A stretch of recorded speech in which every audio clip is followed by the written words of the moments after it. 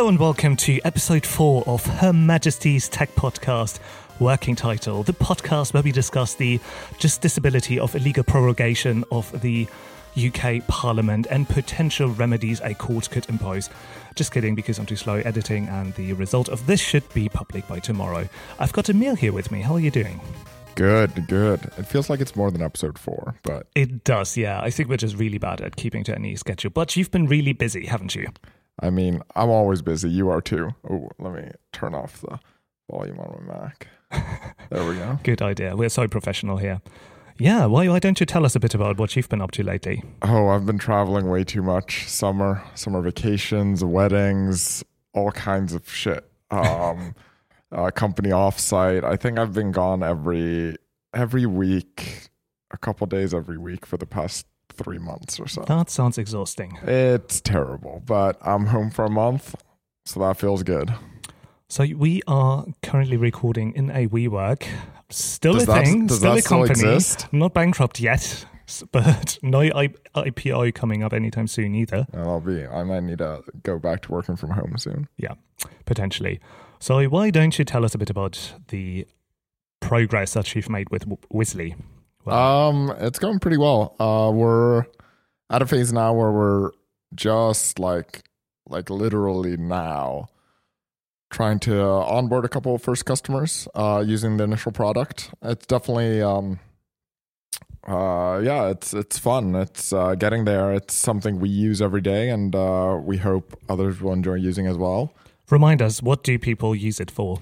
So what Wizzly is used for now is really a place to manage assets for a team. So that's like colors, icons, textiles, really anything that has to do with design. So fonts and all kind of design assets. And that gets then synced automatically across all platforms, whether it's like iOS, Android, React. And then there's some code generation that goes on to make those assets like type safe to use and easily manageable from code.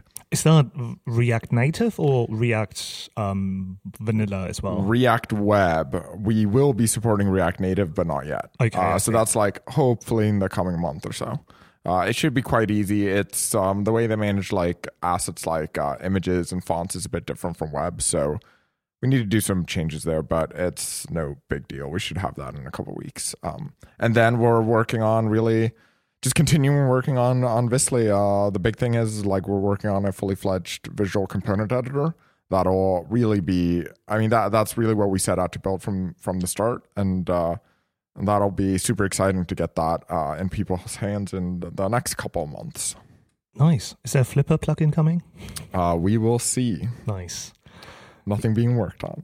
Oh, okay, I see. Well, I hope it will come at some point. I've actually been looking into integrations with React Native lately. Yeah, I heard a bunch of talk on Twitter from people. Does he work at Facebook? Somebody was like, we should add this to default React Native. There was definitely one thread started by someone who works there, yes. Oh, that was it's really cool for us to see because everything about React Native happens out in the open, and it's a nice reminder on how to properly do it. I was trying to look into him, and I thought he didn't work at Facebook, but he does. If we are talking about the same person, maybe Ram? I don't know. Okay, yeah. Somebody on Twitter.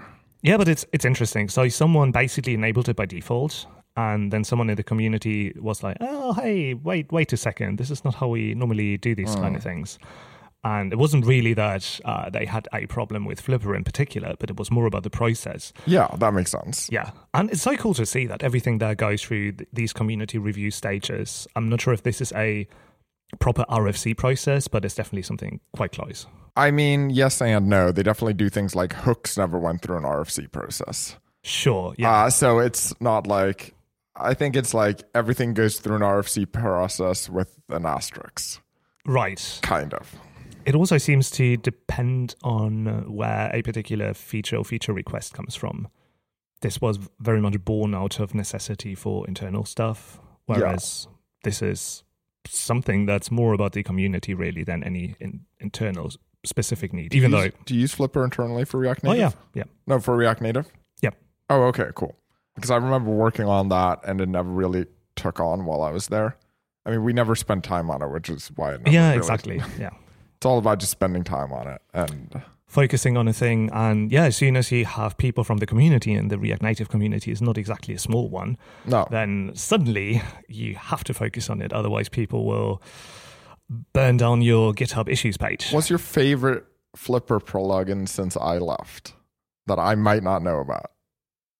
Oh, it's actually easy. It's navigation. I was thinking of one that's actually open source because I could name a few ones where I'm not entirely sure if they are done open sourcing yet, so I shouldn't talk about them. But navigation, it's really fantastic. That was our intern project that we've had. It right now only offers you some interfaces, so you have to do the legwork for making it work. But once you've done this, it can do two things for you. It can track the navigations events in your app. So as soon as you switch a tab or go to a different page, it will keep track of this. Keep track of I'm thinking Android here, but like the intent parameters, but you can think of this as like get parameters or something that you would have on a web request.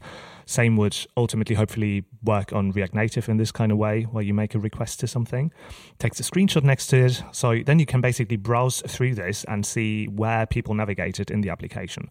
So this in itself is super, super helpful if you export this data and then import it somewhere else for bug reports, because you can see the path. Do you have full support for exporting things on all plugins? Or is it a per plugin kind of thing? On all plugins that use our persisted state API. So we've basically got two ways of doing this at the moment. So we've got the standard React model where you just keep something in state and that's thrown away as soon as the plugin is unmounted. But if you use persistent state.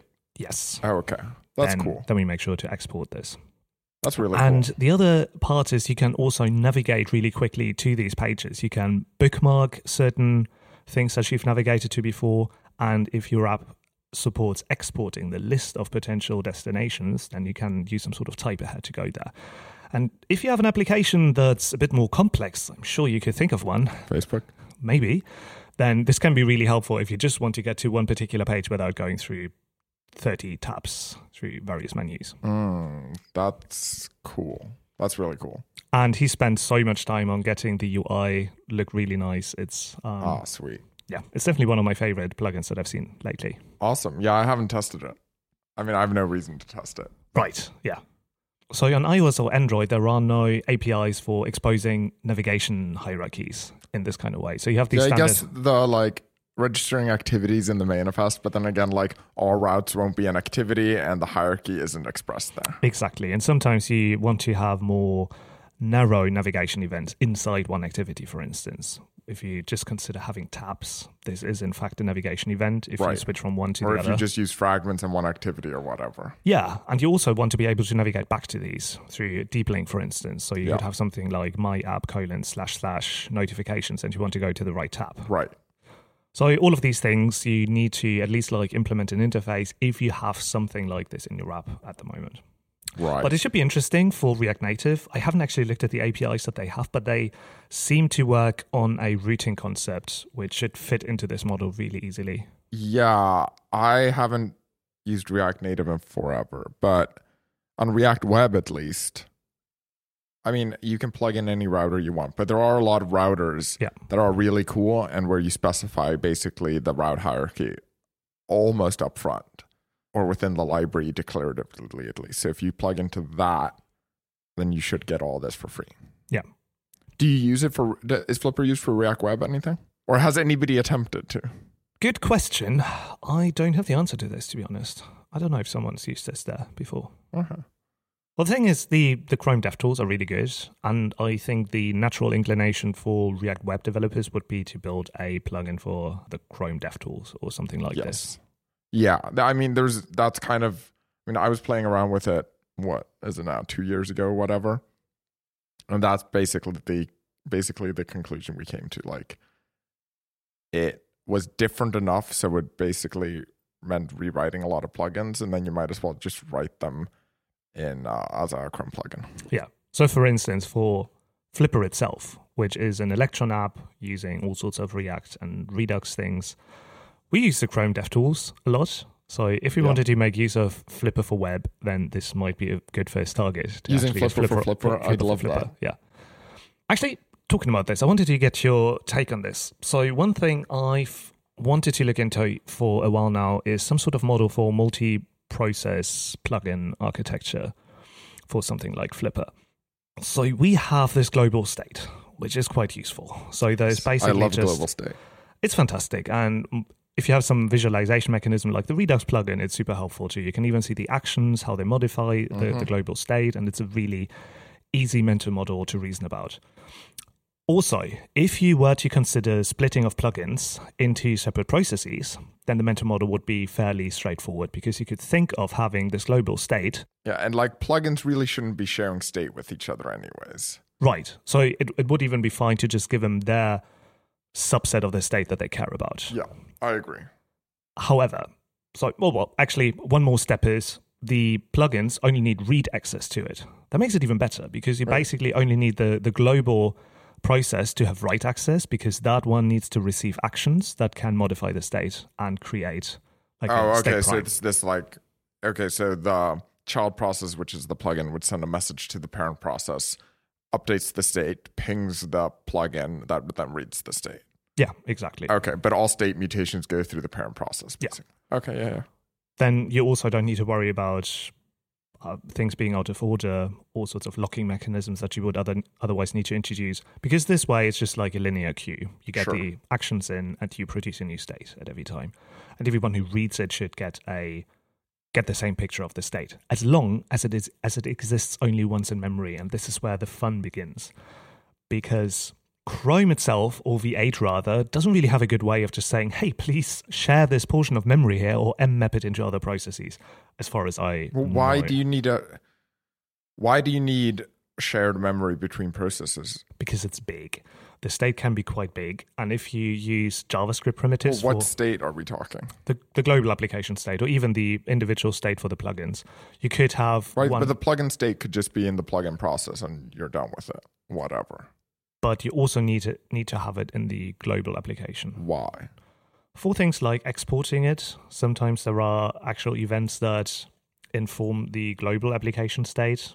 For instance, the navigation plugin makes use of an API that shows you a chevron at the top to indicate what device is on what URL or route in your app at the moment. I think still, at the moment, we kind of presume, our current API does, that every plugin has access to the entire state. I might be wrong about this, but I think this is how it currently works. I feel like, I want to go into what you're thinking, but as a tangent, I feel like the plugins could have their own state, and then you just like do imperative like events like sent to the parent process for things that are like, oh, show this chevron or whatever. Like that's a tiny amount of state. Okay. That would actually make things easier, yeah. And then like when you want to export, then the parent process just goes through the processes and say, export your state, your state. And that is what currently happens anyway, because plugins have the ability to reduce only a subset of the state that they care about for. Right. So then like why would the log plugin state need to be global when no other app cares about it? That's how I'm thinking about it. But go ahead. That's actually fair. Okay, so let's just put this into the bucket of one of the ways we could approach this. Basically, make sure that only the plugins themselves carry their state, and we do not directly broadcast this back to the global application. So the thing I thought about before, and I'm still kind of curious if this is possible to implement, is you have the global state, and every single plugin has access to the global state. So now you need to have a way of actually sharing this. We can't just do this on a basis where we just serialize and send the state to the child processes with given APIs, because that would effectively mean JSON serializing everything, sending it over to what could be 30 plus plugins on every modification. That's not sustainable. I'm not even sure how long that would take, but it might actually be like multiple seconds for doing this. So my thought was, hey, I mean, it's only write once and read everywhere else. That's a pretty annoying kind of concept. You could probably get away with something like def SHM, shared memory, or mapping the same memory region into different processes. But how? I'm not quite sure what the right level for doing this is. I know that it's all Node and it runs locally, so you might get away with writing your own V8 extension or I'm thinking much easier. Why can't you just write it to a file and then all the plugins have a read-only file pointer to that file. And then the main process is just writing this file. And like I'm saying file as in a Unix file. So it doesn't necessarily even have to be like a something that's on disk file. It could just be an in-memory file with a handle, that's a socket, interesting. A Unix socket. Yeah. Like would that work? Because then it's just in one location, right? Maybe, yeah. So I've looked at something called Neon Bindings, which is a Rust API for writing Node plugins. Mm-hmm. It sounds like something that I want to be erring on the safe side on. If you share memory and you don't get this right with the access, then sure, it will blow up in your face. And also, writing Rust is more fun than C++. Yes. This sounds like an inherently dangerous kind of project, messing with internals of V8, sharing memory But don't they across have processes. like a good plugin system, V8 or no? Oh, God, no. No? I mean, there is one, and I think it works relatively well if you compare it to other languages that expose some sort of native interface. Mm-hmm. If you compare it, for instance, to Java or Android and writing C++ plugins to it, it's much nicer. Sure. But okay. I believe, and I might be wrong, maybe things have changed since I've last looked at it. You still need this weird GYP right. Python-based build system layer there. I think the Neon Bindings makes this a bit nicer. And then you also have access to all the nice crates that might exist for sharing memory across processes that also make sure that you do this in a memory safe way or in a type safe way. Yeah, I mean, that sounds like it could work. I see a lot easier solutions that might work. Yeah, I mean, underlying this might still be a file in air quotes. Right, and you could do that from just like JavaScript. Huh, yeah. That's interesting. So yeah. I would look into that. I would look into both the kind of just share a file and the kind of like processes own their own memory before I looked into like native plugins to Node, because that seems like a deep rabbit hole that I don't want to go to unless I have to. Yeah, perhaps there is actually something in that space, or someone else has written code. I've looked for the very low level things, and there didn't seem to be an API for instance, for mapping things in that sense in Node itself. But perhaps your approach there could actually work in pure JavaScript. I mean, you could like it might not be pure JavaScript per se. You might need a shell out to create a file handle or something like that. But still, you could do that from JavaScript. The one additional limitation is it actually needs to be fully cross-platform. Or it needs to work on Windows? Yes. Okay, goodbye. Well, who knows? Maybe someone went like with through the the hoops. Linux subsystem on Windows. Could it not work? I've got this Windows laptop sitting on my desk at work. I've booted it up once, got so fucking frustrated with this crap, and haven't opened it since. There was this one thing where, so first, Force upgraded something, where you got this wonderful dialogue which told you, you've got 8 minutes and 12 seconds now until I will forcibly reboot your machine. Fuck off now, save your work, or it will be lost. I'm like, oh, this is a good start. Okay. So once it forcibly rebooted, actually, I think I pressed the button, which was reboot now, because I had literally no work done at this point. It was just stuck in a boot loop. So I was actually Windows stuck. For you. Yeah, I thought maybe it's just a bit slow. It's Windows after all. Who knows what kind of bookkeeping they need to do behind the scenes. Plugged it into the charger, which was USB-C, so that was nice. It was a ThinkPad. One good thing. Yeah, good thing. The next morning, I think I did this like in the afternoon and then forgot about it. The next morning, I took a look. It was still at the Windows logo or saying upgrading or something like this. Like, yeah, okay, this is probably not going to actually happen. Tried to press the power button. It turned it off. I thought, turned it back on. Same thing. Just left it there for a couple hours. Nothing happened. Then I went to IT and they just flipped it around and showed me a little pinhole that was there. And if you know... Like clearing some RAM of some sort? They told me it would effectively do the same thing as if you were to hold down, I think it's Control-E or something on the Mac, and then go through this clearing all sorts of weird caches kind of thing. But that was my very first introduction with Windows 10. I don't think I've touched a Windows machine in the past decade. And that was how it started. So yeah, we didn't exactly get off on the right foot on this one. And the next start was, I'm not sure if you've seen this, the new Windows terminal.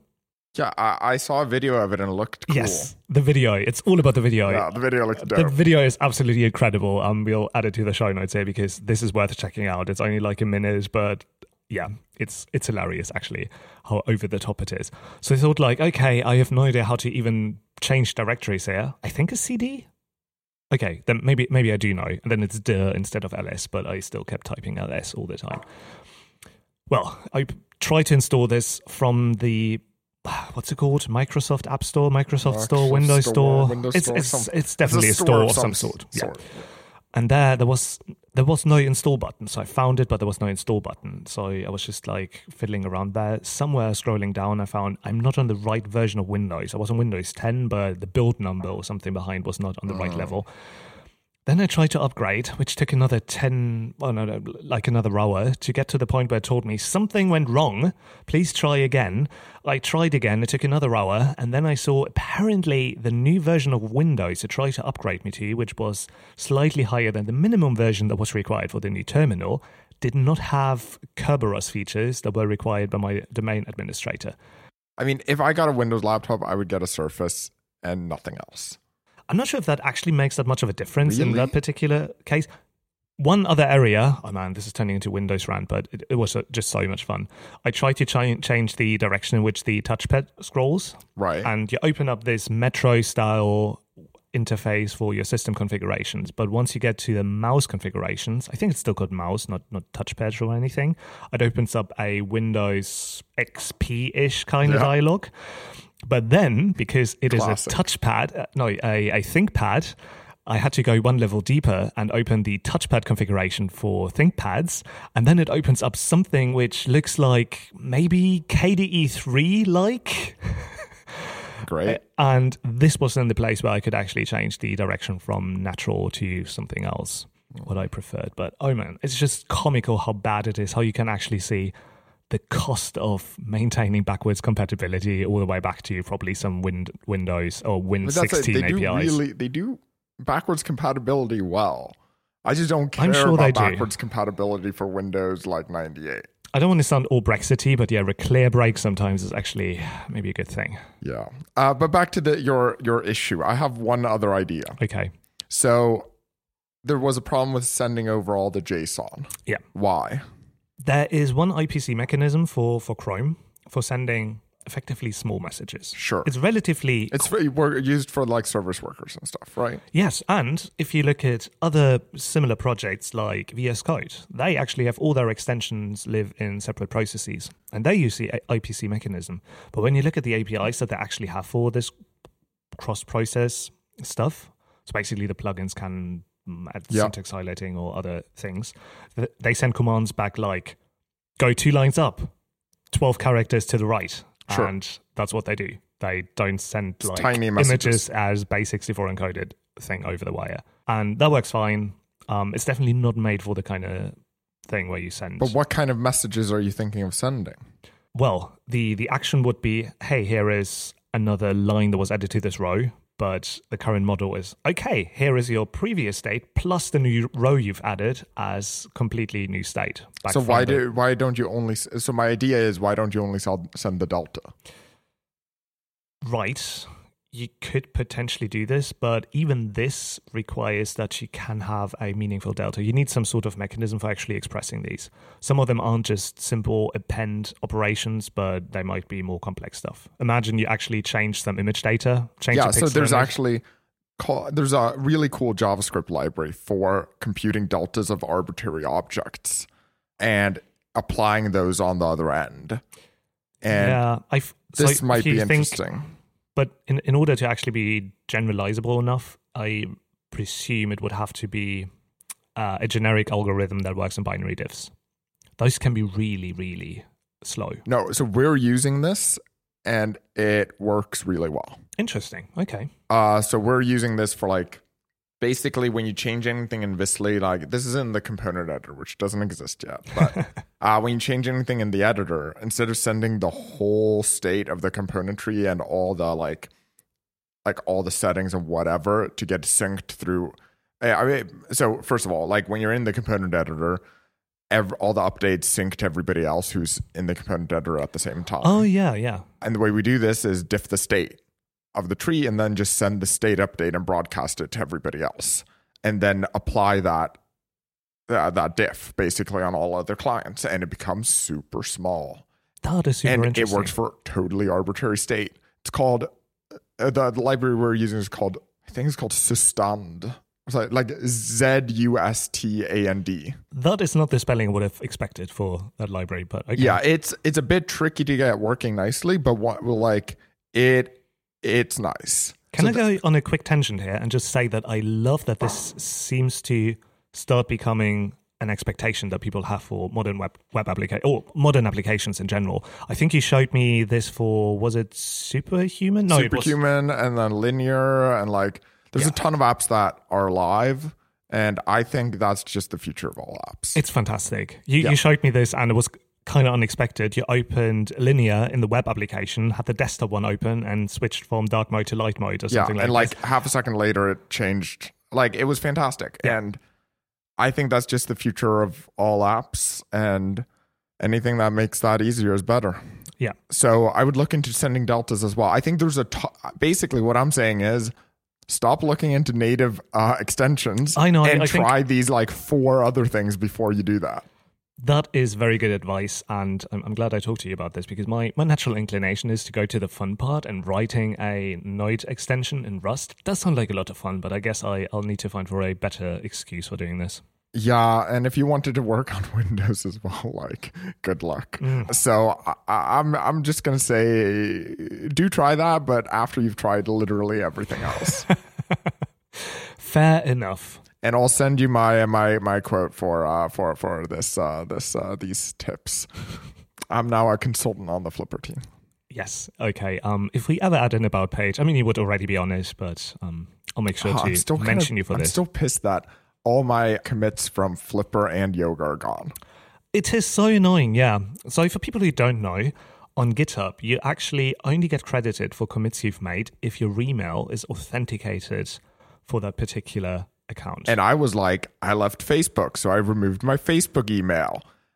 And all my commits from all my open source I did at 3 years at Facebook were gone in 1 second. I'm sure there are a bunch of big companies that just payroll GitHub to never remove this feature, which detaches commits from email addresses because it's an amazing employee lock-in. Yeah.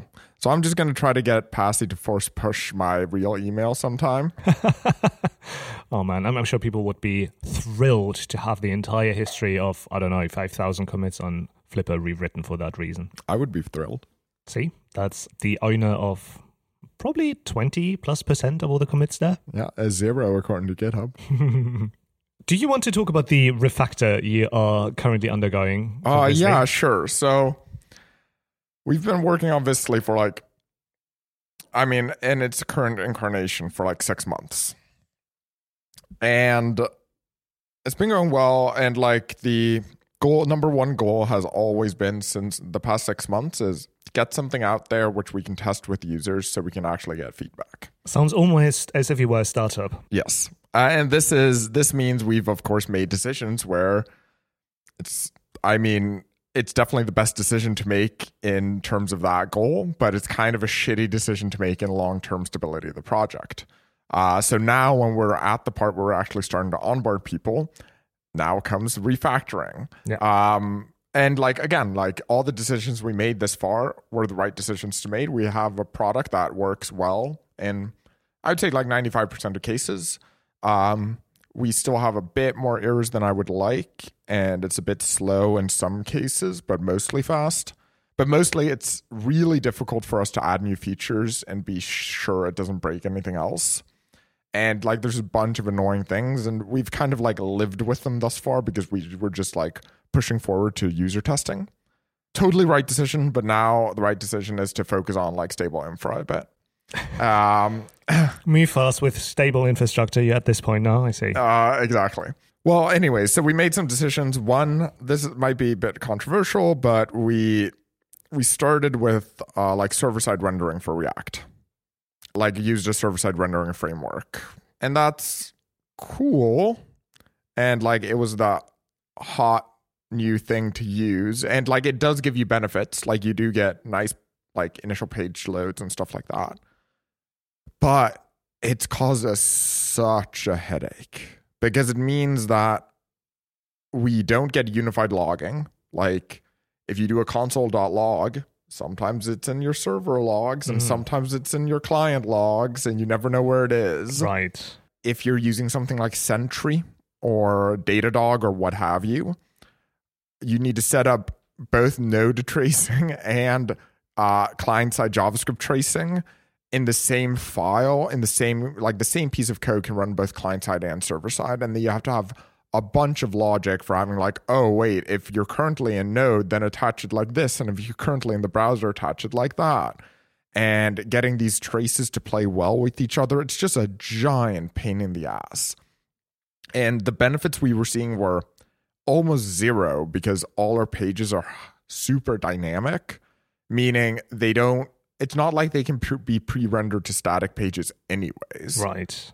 So it's just a giant pain in the ass. So basically, you get some benefits on the time to first pixel, but not really on the time to reactive content response. Right. And it just makes debugging like 10 times harder.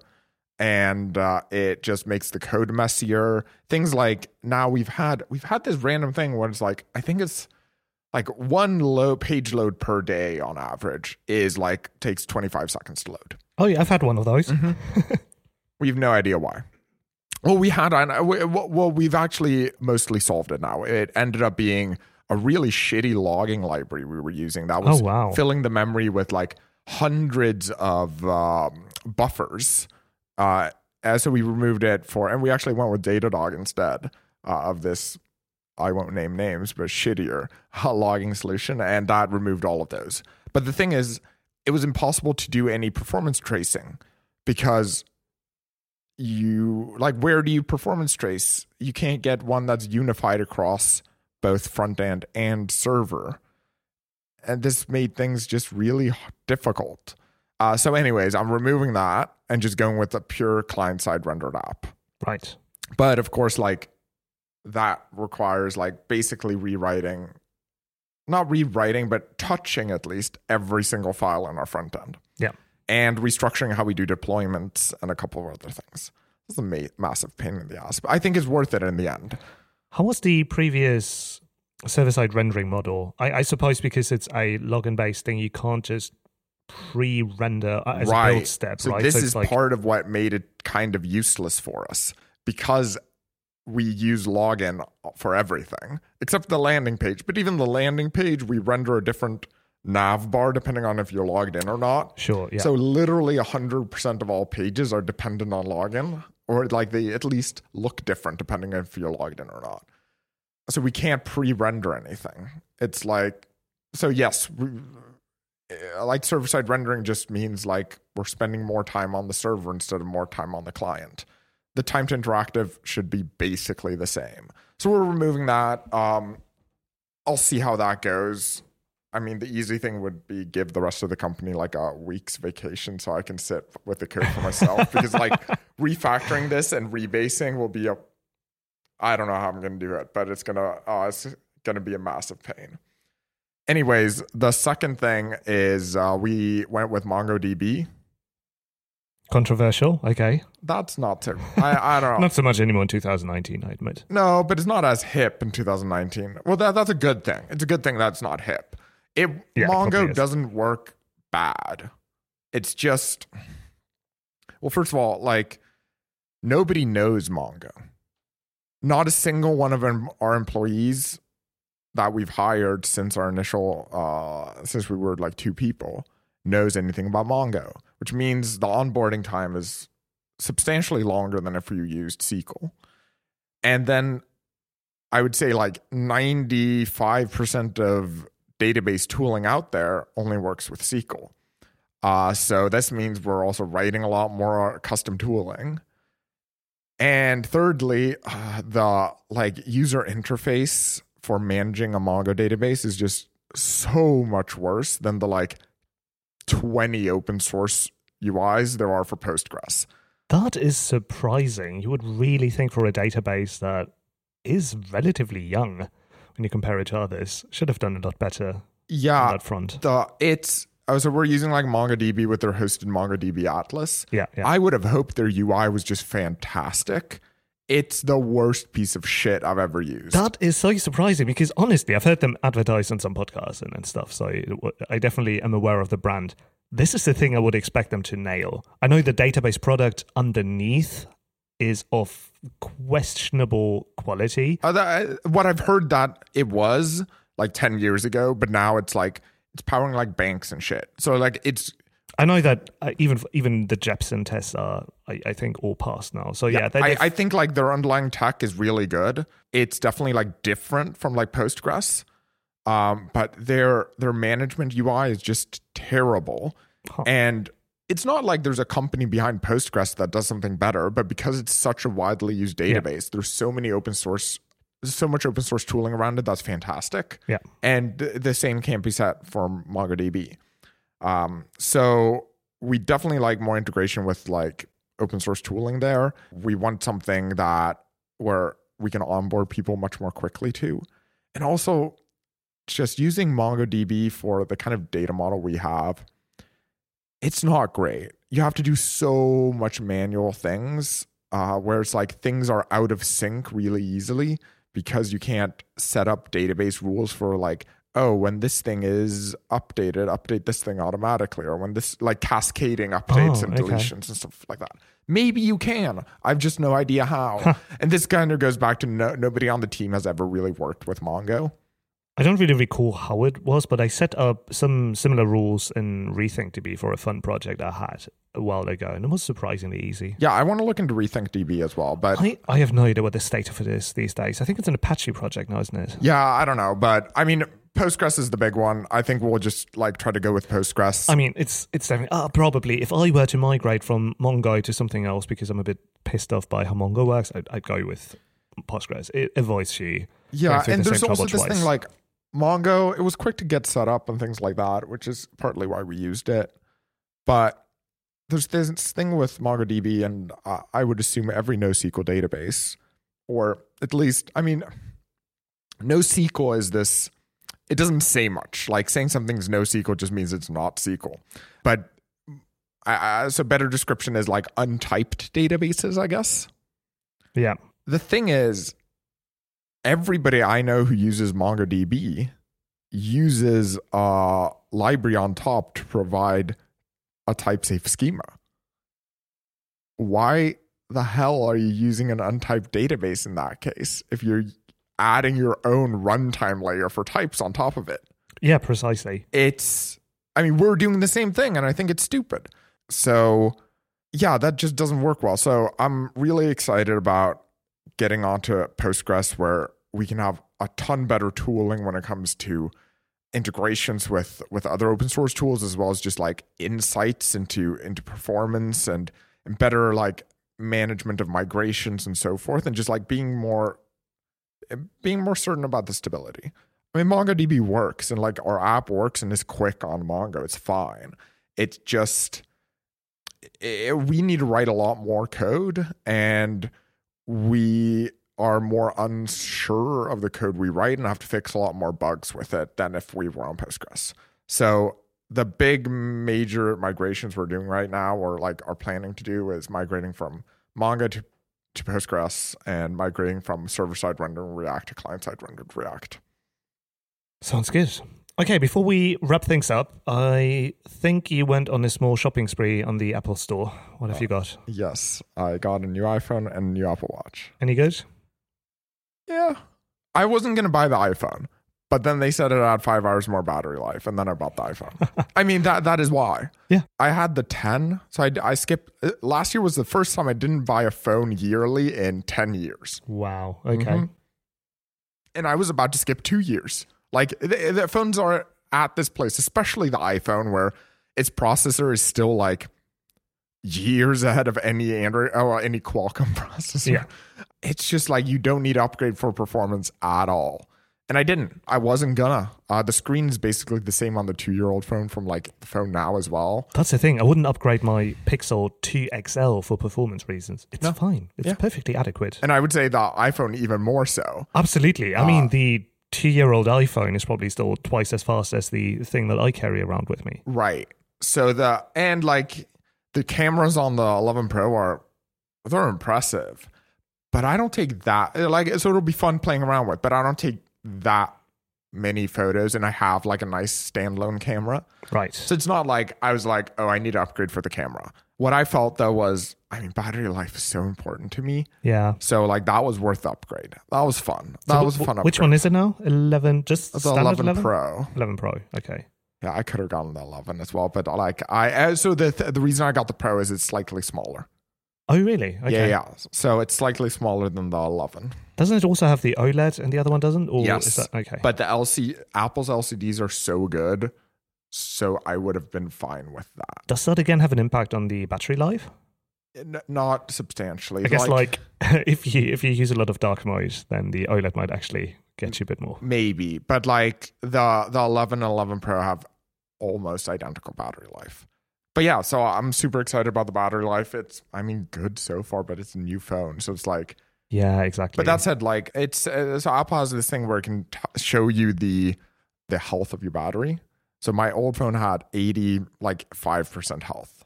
So just getting a new phone was 15% better. Mm-hmm. And the actual like efficiency of the chip plus the larger battery gave it a 40% boost. So in total, I'm looking at like 50% better battery life, which is fantastic. Yeah.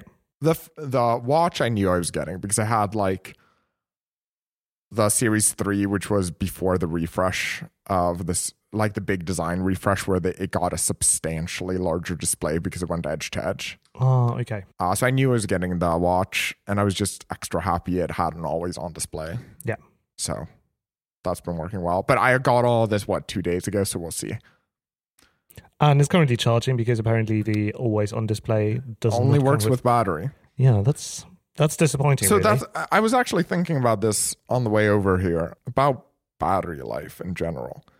I would say the watch lasts longer than my iPhone, but I'm much happier with the battery life of my iPhone than I am of my watch.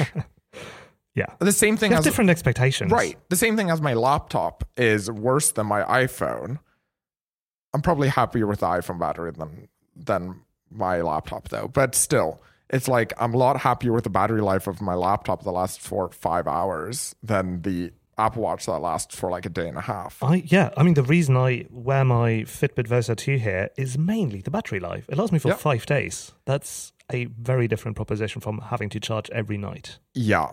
Not to mention that sleep tracking is only available on the Fitbit, but it would effectively be worthless to have sleep on tracking is available on the Apple Watch as well through a third-party app. Yeah, okay. Yeah. And that would have actually worked for me because I charge mine over lunch.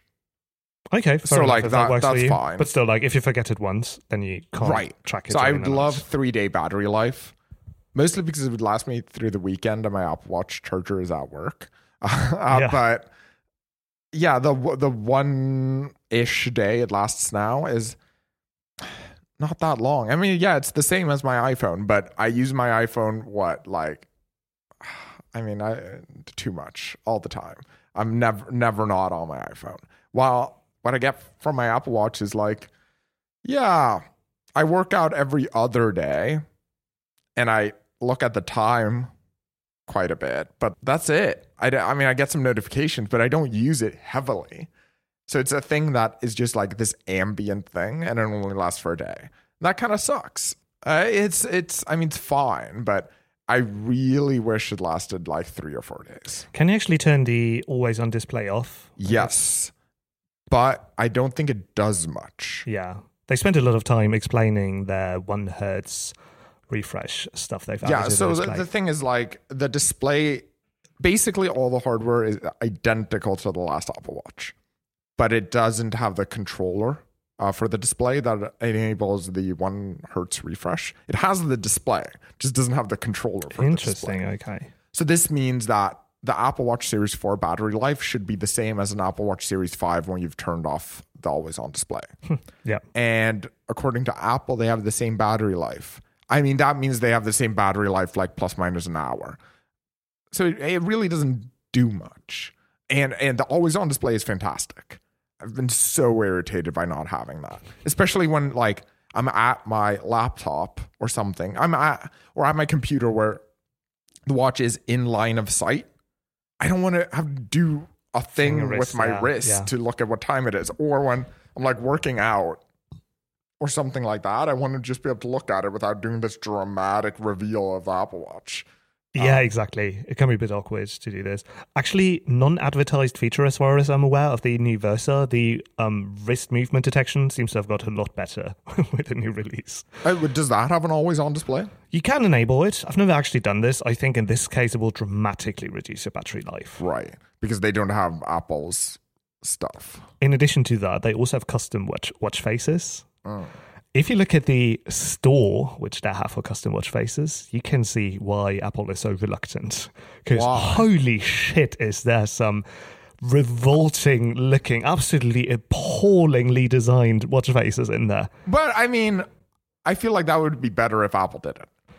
The same as like there's more appalling designed Android apps than there are iOS apps, even though there's shitty designed iOS apps as well. Yeah, I love custom watch faces. I'm actually quite happy with the ones on the Apple Watch, but they're not perfect.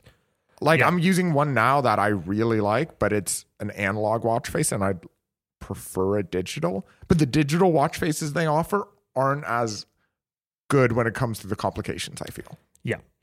And I think with this new 1 Hz thing, they have given the first reason for actually restricting access to these custom watch face APIs. Well, they do need to at least have now the ability to switch to this dark mode, basically, right? Yeah, and they then could, the passive mode. They could have blocked all the watch faces for the always-on mode. That is one way of dealing with this. Or they could just they control the screen, so it's like now it's refreshing at 1 Hertz. You better deal with it. Okay, fine, but it might actually look kind of weird for some displays that do any fancy animations. Right, but that's up to the developer to handle. Of course, yeah. Like that. But it might degrade the experience, and that's generally something that Apple is reluctant. Right, to do. But what I mean is they could introduce custom watch faces now. Sure, yeah. Because then developers would develop it with that in mind. Right, but who knows what they come up next with that makes use of some new technologies that they can't anticipate right now. You could say this for custom apps on the iPhone as well. Yeah. I'm not making excuses here for Apple. Custom watch faces for the Apple Watch are coming. But are they though? Yes. I think they're coming. In 5 years, we'll have custom watch faces for the Apple Watch. Oh, man. I'm pretty sure. Yeah. And people are wondering why the productivity in the Western world has fallen over the past decade when you consider maybe 5 years and we can have custom watch faces on our incredibly powerful digital products we wear on our wrists. Yeah, but that said, it only lasts 1 day battery. Okay. Maybe this is a good point to wrap this up. Yeah, I'm thinking if I have anything else. Are you getting the Pixel 4? Probably not. My phone is fine. Fair enough. Let's see what if there are any things that haven't leaked yet, which may turn me around. I don't really care too much about phone upgrades. They're kind of tedious. Do you have any side project you've been working on? I've worked on one small thing called PotServe, a small Rust project, which was recently made redundant by Pocket Cast, which I'm pretty happy about. So let me tell you about it. It's a small application that you point at a directory of MP3 files. If they have the right ID3 tags, it will just automatically create an RSS feed that will be consumable by all sorts of podcast players like Pocket Casts. So instead of having to upload this to Libsyn or anywhere else that take care of this for you in exchange for money, or Anchor, they are doing a relatively good job at this. But sometimes you just basically want to listen to one particular file. This was particularly important because Pocket Casts, with the release of version 4, I believe. Is that the one that they released now?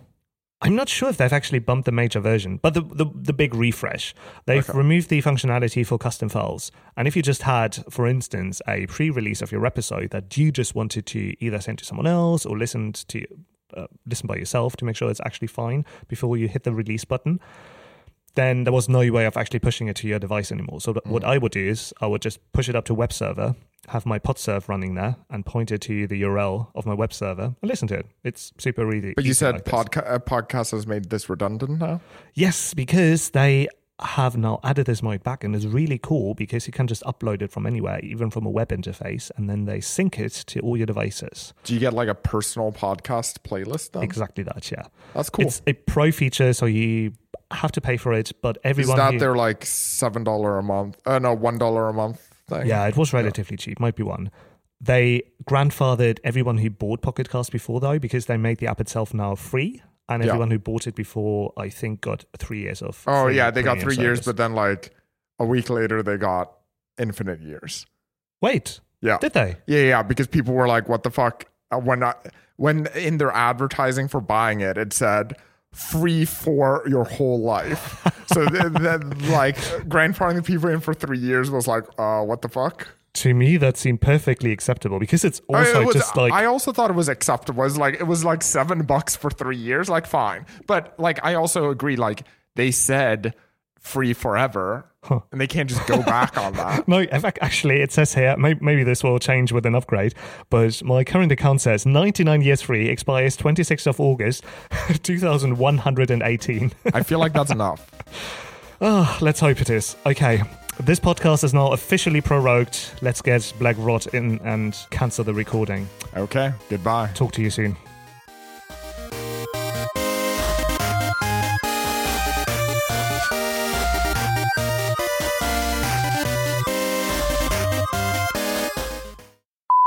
This is going to be a bit controversial, but we... Can you try and move your phone? I get some... It does interference after all. Okay. So everybody, the iPhone 11 Pro interferes with our equipment. Yeah, but in way more subtle way than my Pixel, though. Yeah. That made some proper dubstep noises next to the recorder here. Whoa, what is this? That sounds really strange. Wait, is that... LOL. Wait, it's doing... There's interference, yeah. If I get my... It sounds really strange, though. It's like beep, beep, beep. I was actually curious about this. Do you remember the days when you could hear interference from people leaving their phones too close to speakers in general? Yes. What happened to this? Why is this no longer a thing? I haven't heard it myself. Well, I haven't used like speakers in a while. But you've got speakers everywhere. What changed? What changed?